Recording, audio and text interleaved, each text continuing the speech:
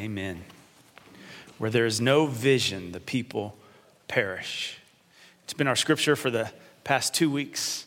And this morning, as we finish up our series on visionary, we continue to look at our purpose, our mission, our calling, who we are and how we're called to do what we do. You remember, you know our mission, right? To make disciples of Jesus Christ for the transformation of the world. That's who we are. We are disciples. We're being discipled to make disciples that go out and transform the world. That is our mission, the mission of our church. And we've been talking over the past couple of weeks about the how, our discipleship pathway, what we call our calling, how we think is best to make disciples that go out and transform the world. And there's 3 parts to that. And 2 weeks ago, we talked about the first part. If you'll put that up there. Next one. What was it? First one. Glorify God in worship. That's right. God is more interested in what's going on in here than what's going on out here around us.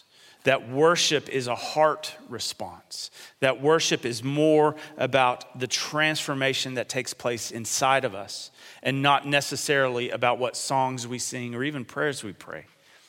But that what people who come to worship, especially new people, want to see is people that are on fire for God, who want to glorify God in worship. That's our first piece of our calling, is that we are called to glorify God in worship. And then last week we talked about the second part of that calling. What is it? Grow. Grow in likeness of Jesus. And we talked about how that is an ongoing journey, that we're constantly growing in likeness of Jesus. And I gave you the theological term sanctification. You used it in a sentence this week? Oh, y'all failed me. Just kidding. But that we are always trying to grow in likeness of Jesus. And we said that the best way that we know how to grow people is in groups, because Jesus grew people in groups. And so we follow the master, Jesus. We follow the king. And so even in our Methodist roots, John Wesley connected smaller groups of people together so that they could grow in his likeness. That's how the Methodist movement truly began and spread across Europe and America. That we grow best in smaller groups. In a church this size, we need smaller groups of people for accountability, for pastoral care, to be connected with. That's how we grow best, is in a group. And so we encouraged you, if you're not in a group, that you should be looking at one of our grow groups here at the church. We don't care what group you're in, but we want you connected in a group. And then this morning, we're looking at the third piece, to give our lives in love of Jesus. That's part of who we are as a disciple, is that we are called to give our lives in love of Jesus. Now, last month, our sermon series was on stewardship. And we talked about, and you were all relieved that we didn't ask you for money in that series. We talked about a stewardship of life. And part of the reason was we wanted you to really focus on what it means to be a steward. A steward is someone who is in charge of someone else's property. A steward is a manager of someone else's property. We said last month we're not going to ask you for money, but that we were going to ask you for money this month. And today is that day where we are going to be asking you to give money. Yes, that's part of giving our lives in love of Jesus. But we're going to ask for so much more than just money. We give our lives. That's what stewardship is. That's what our calling as disciples is to give our lives in love of Jesus. But I want to take a moment and talk about money specifically. We talked about it a little bit last month as well. But one of the most famous scriptures in our New Testament comes from Paul when he is writing to Timothy, and he talks about money. You know the passage. It says this: "For the love of money is a root of all kinds of evil, and in their eagerness to be rich, some have wandered away from the faith and pierced themselves with many pains." Scripture says that it's the love of money is the root of all evil. And it warns us that sometimes in our eagerness to be rich, many have wandered away from the faith and pierced themselves. It's a graphic image, isn't it? The love of money, the root of all evil. Not money itself, but the love of money. Our love for financial gain will cause many to wander from the faith. I've seen it before. And there's wisdom in heeding the warning in this text. But have you ever thought, what's the opposite? What is the root of all good? Not the root of all evil, but what's the root of all good? Thankfully, someone was bold enough to ask Jesus that very question. And we read about it in Mark 12, 28 through 31. It's a great passage. It says this: one of the scribes came near and heard them disputing with one another, and seeing that he, Jesus, answered them well, he asked him, which commandment is the first of all? And Jesus answered, the first is, hear, O Israel, the Lord our God, the Lord is one. It's called the Shema. We found it in Deuteronomy. It's right before the Ten Commandments. And he says, you shall love the Lord your God with all your heart and with all your soul and with all your mind and with all your strength. And the second is this: you shall love your neighbor as yourself. There is no other commandment greater than these. If the love of money is the root of all evil, then the love of God is the root of all good. The love of God is the root of all good. And it's interesting as Paul is writing about this love of money being the root of all evil, that word root, it's a good image for us. And I like that idea, that metaphor. Think about what a root accomplishes for a plant. A couple of things. The root, it anchors the plant to the ground, and it provides support, right? That's what a root does. A root also provides nourishment to enable the plant to grow. Paul, in writing to Timothy, he's warning us. If we commit our love to money, if we anchor our lives to money, it will do nothing but nourish all kinds of evil, and it can cause us to wander from the faith if we're not careful. And so that is a word for all of us. We have to be careful what we're rooted to, what we're focusing on. Trying to do good without being rooted by the love of God is extremely dangerous. It can get us in trouble. The love of money is the root of all evil, but the love of God is the root of all good. And so in our calling, when we talk about this giving is so much more than just money, though. It is giving our very lives. Money can often, though, prevent us from giving our lives in love of Jesus. But that's that third piece of our calling. Give our lives in love of Jesus. This is why it's absolutely necessary that our lives are rooted in the love for God. We must anchor everything we do with a love for God. Not just giving our money, but everything. All of our lives must be supported and nourished by a love for God. What are you anchoring your life to? And so I asked today, what would it look like if your life was truly rooted in love for God? And what good could God accomplish with your life? And what would it look like for you to give your life, including your money, in love of Jesus? There's a great passage again from Paul in Philippians chapter 2, 1 through 11. And we get a glimpse in this passage of what a life given in love of God looks like. It's a little bit longer passage, so as I read it, just follow along up here. And Paul writes this. He says, if then there's any encouragement in Christ, any consolation from love, any sharing in the Spirit, any compassion and sympathy, make my joy complete. Be of the same mind, having the same love, being in full accord and of one mind. Do nothing from selfish ambition or conceit, but in humility. In humility, regard others as better than yourselves. Let each of you look not to your own interest, but to the interest of others. Let the same mind be in you that was in Christ Jesus, who though he was in the form of God, did not regard equality with God as something to be exploited, but emptied himself, taking the form of a slave, being born in human likeness, and being found in human form, he humbled himself and became obedient to the point of death, even death on a cross.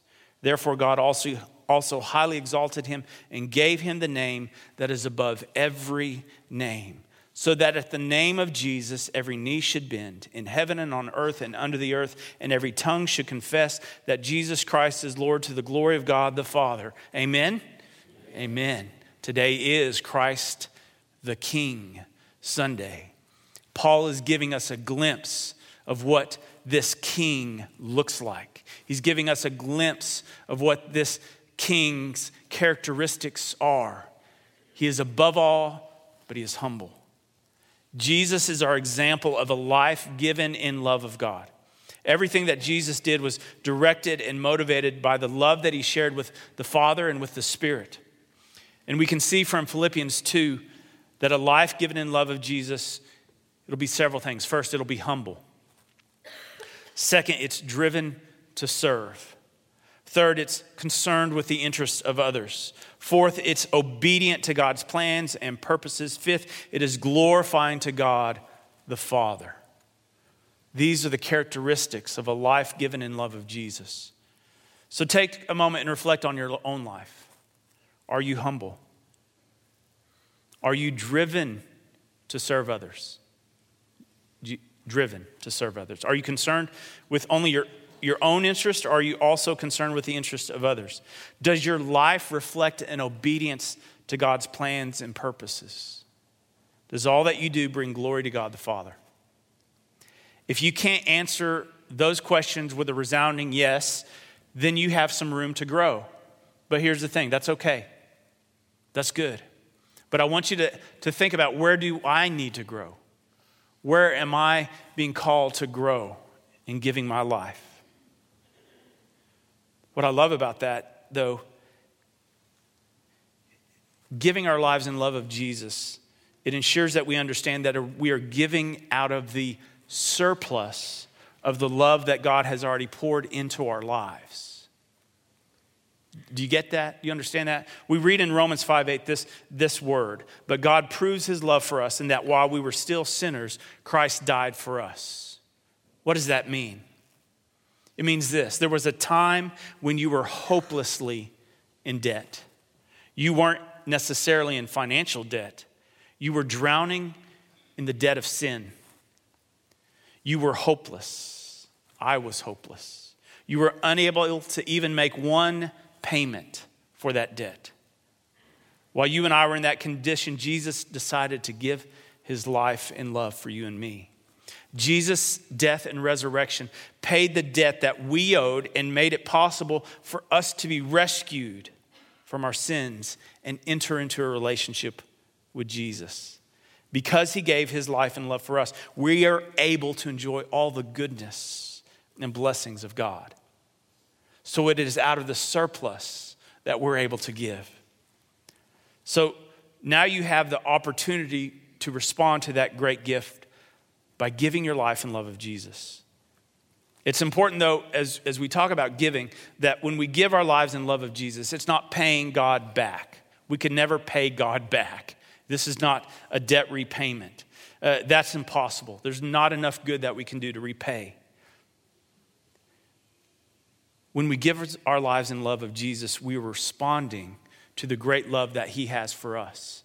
And it is out of that love that we're called to give.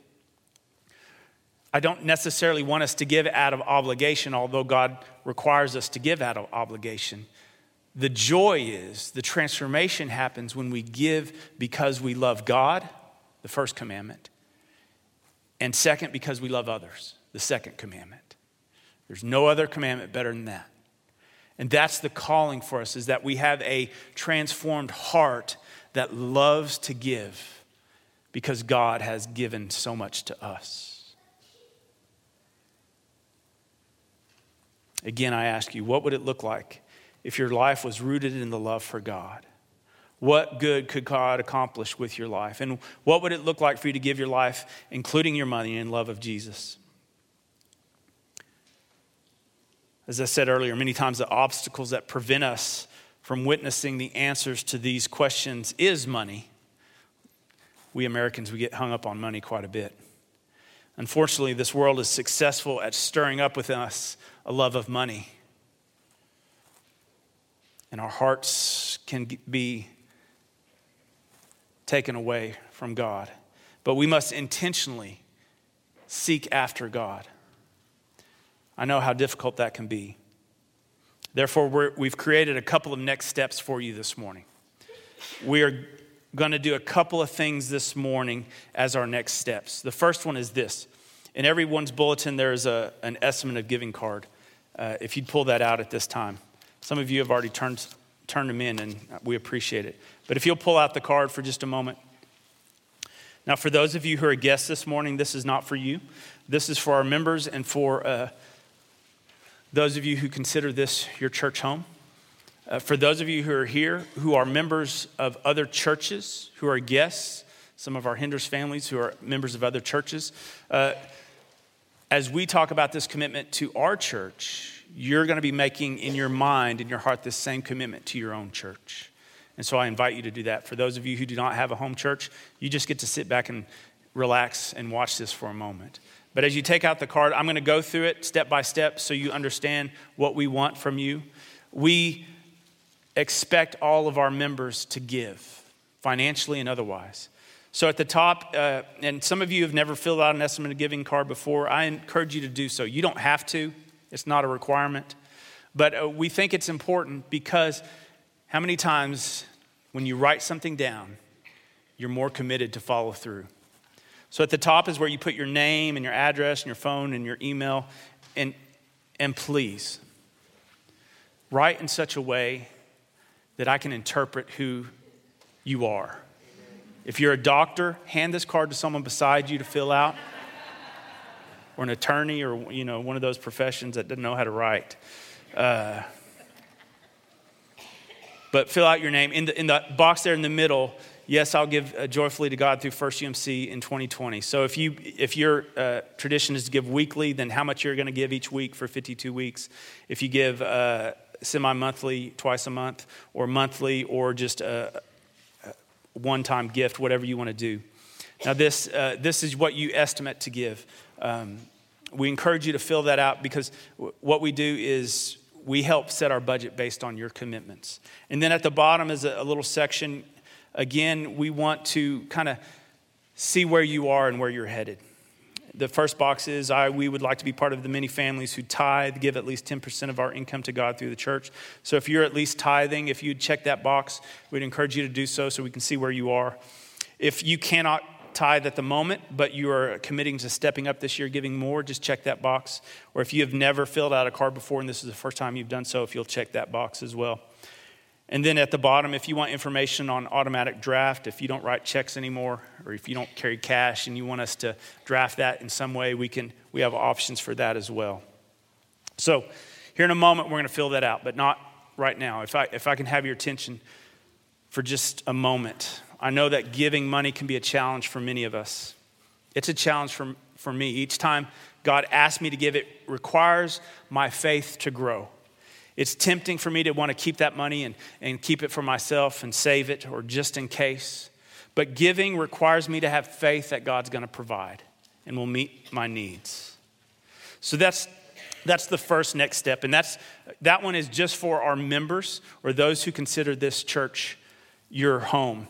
But the second next step that I have is for all of us, guests included. Here's the next step that we're going to do. We're going to have Charlie and I are going to be up here in a moment. After we fill out the cards, we're going to give you time to fill out those cards. We're going to bring them forward. Even if you didn't fill out a card, we would invite you to come forward. Place the cards on the altar rail. You can kneel in prayer if you want to, kind of like what we do in communion. And you can pray and pray for God to bless them, and then we'll go back to our seat.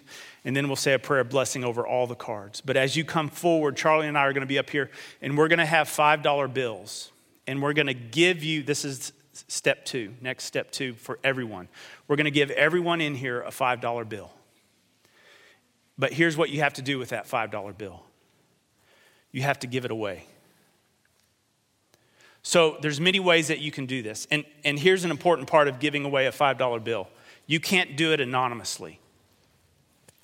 You have to say something with it. So one thing you could do, maybe buy coffee for the person behind you and just say, hey, I got your coffee this morning and I just want you to know God loves you and I hope you have a great day. That's one thing you could do.